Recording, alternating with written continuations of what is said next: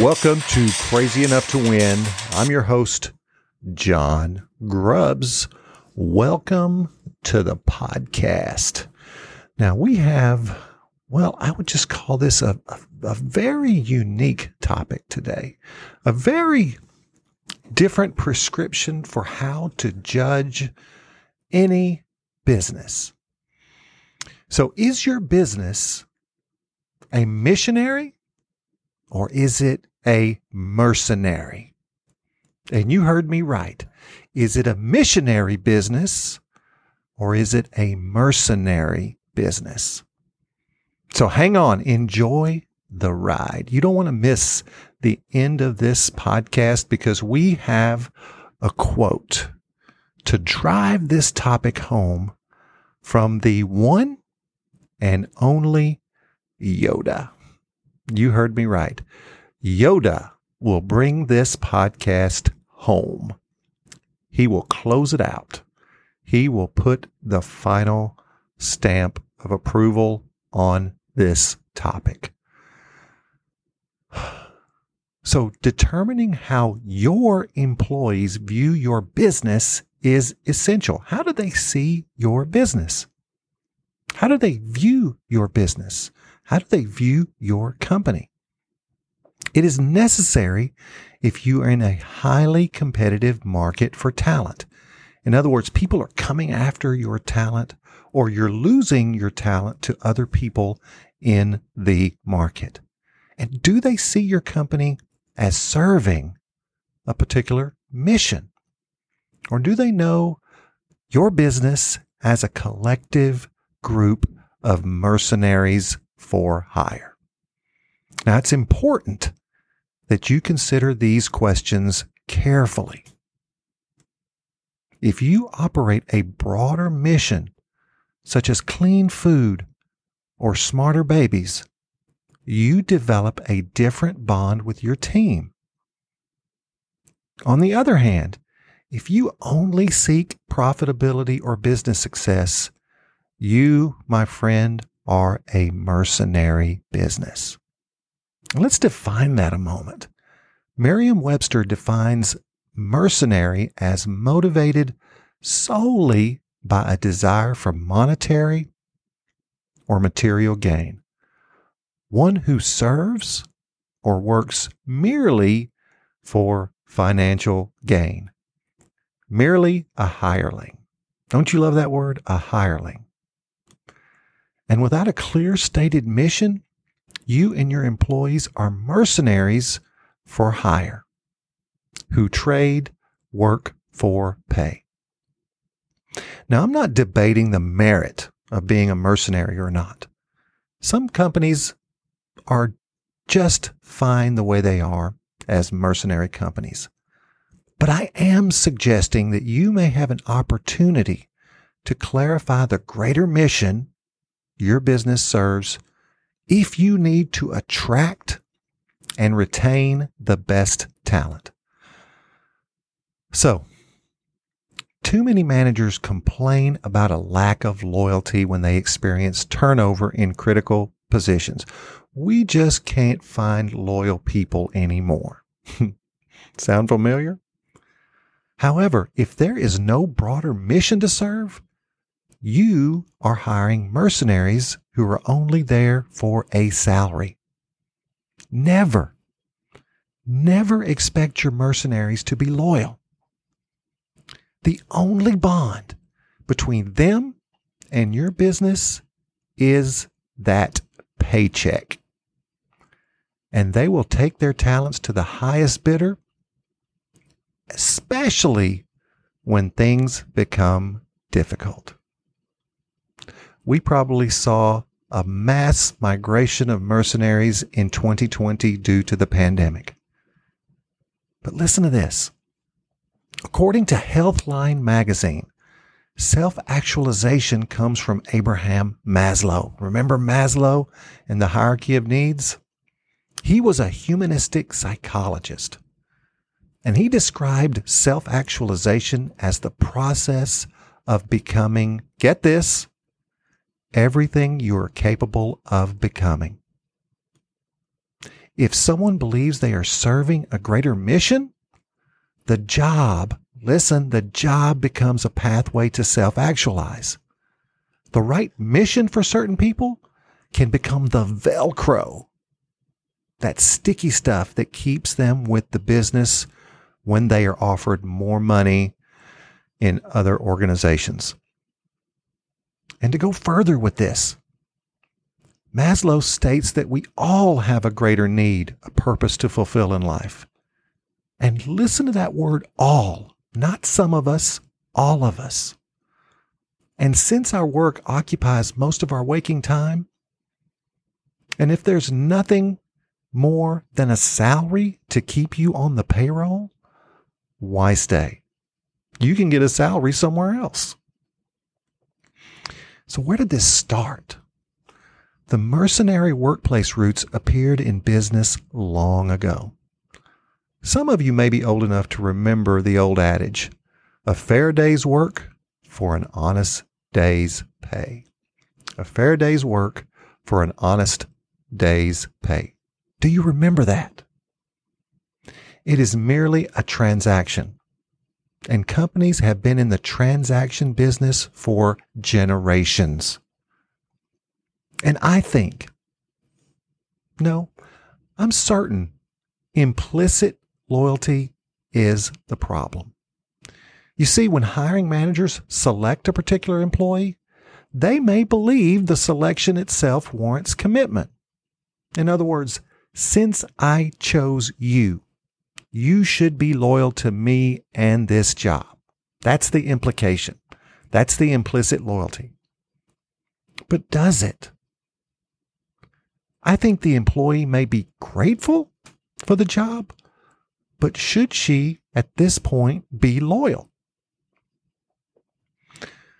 So I believe faux loyalty became an expectation in the post-World War II generations when companies promised a lifetime relationship through pensions.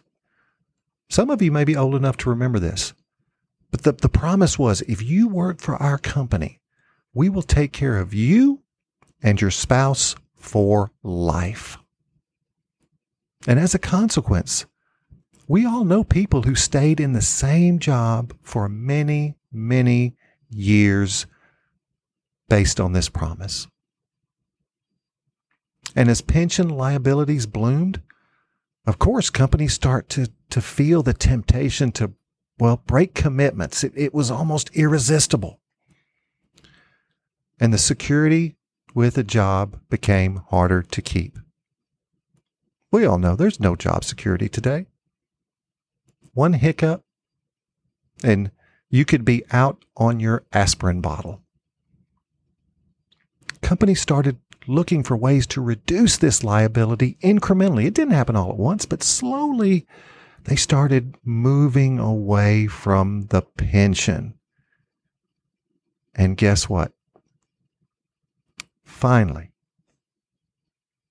the pension as we knew it back then went the course of the dodo bird, mostly extinct, replaced by the avant-garde 401k program. You know, most people are on their own with their money. And to make that even more significant, enter the 1970s and the era of mass layoffs.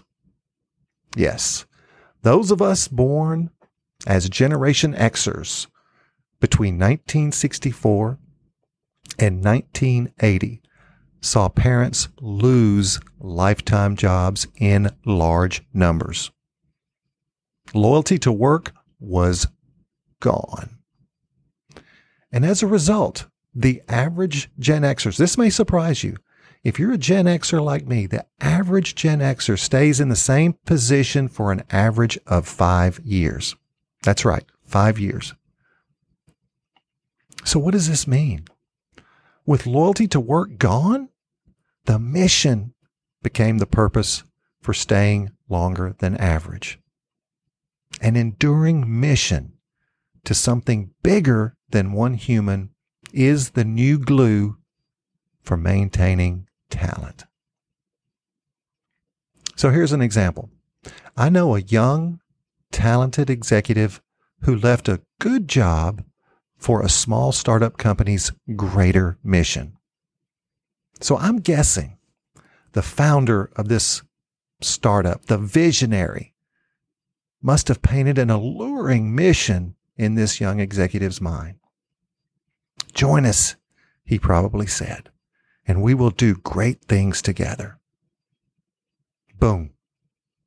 This is self-actualization at its finest.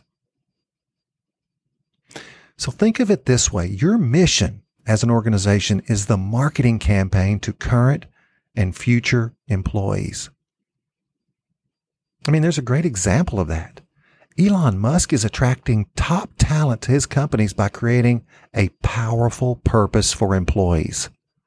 I mean, think about this. Who wouldn't want to be in the forefront of market disruption in the automotive industry or market disruption in the space industry as we begin the slow climb to space travel for the masses? I mean, these are significant assignments. And many people want, I think possibly need, to be on those missions. And I'm not suggesting that you must make a dent in the universe to keep top talent. But listen to this. I am suggesting that more than a paycheck must be present if you want to attract and retain the best people. Let me say that again. I am suggesting to you right now that more than a paycheck must be present if you want to attract and retain the best people.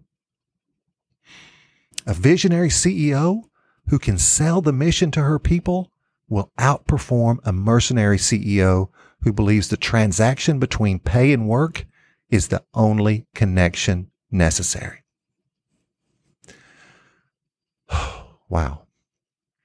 So you may be thinking, John, our job is not sexy. We make cardboards or something similar. How do we create a mission? Well, too many companies believe the executive team can go away for a weekend and write a mission statement that merely codifies the current mission. They often return something that validates current reality than an inspiring mission that allows people to self-actualize. The mission must self-actualize. And a mission statement like our mission is to be number one in the widget making industry by 2030, blah, blah, blah. It's not sticky. They don't care. How can they be a part of that mission? So let's return to our original definition. Self-actualization is the process of becoming everything you are capable of becoming. If someone believes they are serving a greater mission, the job becomes a pathway to self-actualize. Your mission statement, the one you go away and create or the one you create in your organization, must accomplish one or the other. You help people become something better, or people join your company to serve something more significant. Remember the young executive? He joined the startup to do something he believes in very much. The job becomes the medium. Let's stop a minute. Let me restate this carefully. The only way to become a missionary company is to help people become something better in their minds, or have them serve something they believe is essential. It's not about you or your company. It's about the people.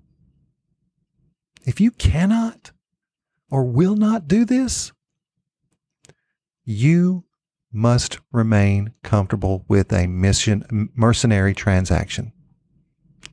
That's all that's between you, the transaction. And remember, mercenary companies are not necessarily bad. However, what I think is problematic is when you're in denial about being a mercenary business, because I think it's disingenuous. You're living a falsehood. If you are a mercenary business, own it. Own that bad boy. But do not expect your people to be loyal. They are there for the paycheck, and that is fine. Do not walk in the imaginary truth that something else exists between you and the people on your team. And here's something else to consider. Mercenary companies can be extremely successful. I mean, there's a great example of that. McDonald's restaurants built a successful strategy around high turnover and low wages. They do not expect loyalty. I believe they expect people to show up for a paycheck until they can determine how to automate the transaction between customers and the restaurant.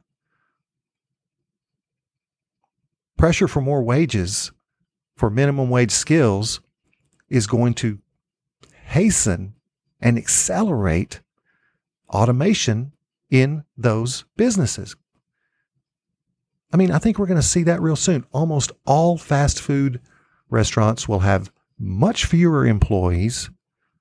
More business will be self-serve or done on an app or a kiosk where you don't have to have someone take your order, and all you do is come in and pick up your food. That's it. Maybe a staff of 20 to run a restaurant boils down to 5 or 6. So those people out there really hungry for more minimum wages, all that will do is accelerate technology and eliminate minimum wage jobs. Minimum wage skills are going to get minimum wages. If you want more than minimum wage, increase your skills, increase your value. I mean, this is something I tell young people all the time. Get a skill first. When you graduate from high school, get a skill. You can add a degree to a skill later, but get a skill. No one can take a skill away from you. The more skills you have, the more valuable you are. The more you're worth, the higher your wages are going to be. So let's talk about self-awareness. How self-aware are we? According to legend, know thyself was carved into stone at Apollo's temple at Delphi in Greece. Know thyself.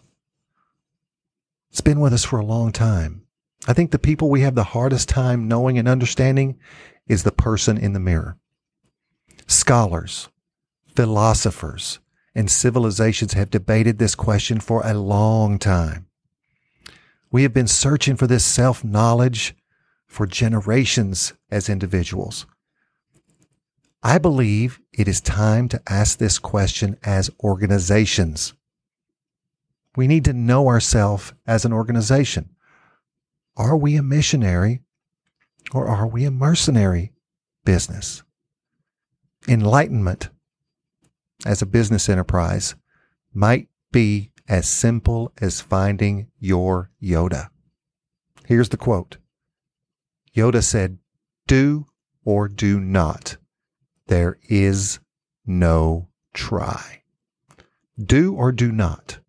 There is no try. So I hope you've enjoyed this episode. If you want to reach me, if you want to be in contact with me, if you want to have more learning opportunities with me, go to www.johngrubbs.com. That is JOHNGRUBBS.com. There's tons of free stuff for you. There's links to my YouTube channel. There's blog articles that I write weekly. there's a free book. You can get a free book at johngrubbs.com. You can download it for free just by selecting whether or not you want it in a Mobi file, if you read your books on Kindle, or if you want it in a PDF file. You can have it any way you want it. And here's why I give you that book for free. You are giving me the most precious gift one human can give another. You are giving me the gift of your time. And folks, we've got people on every continent listening to this podcast. I want you to share it with others. If you believe someone will be benefited by this information, share this podcast. Send them the link. Your time is a precious gift to me, and I want you to have that book as my token of appreciation, because this is a podcast about going big. This is about people who move against the grain, even people like me who are struggling with adult ADD. We go big. Big people do crazy things. Big people go to the moon. Big people live on Mars. People who are crazy do all the amazing things in life. And I think there's just a little bit of crazy in everyone. Until next time.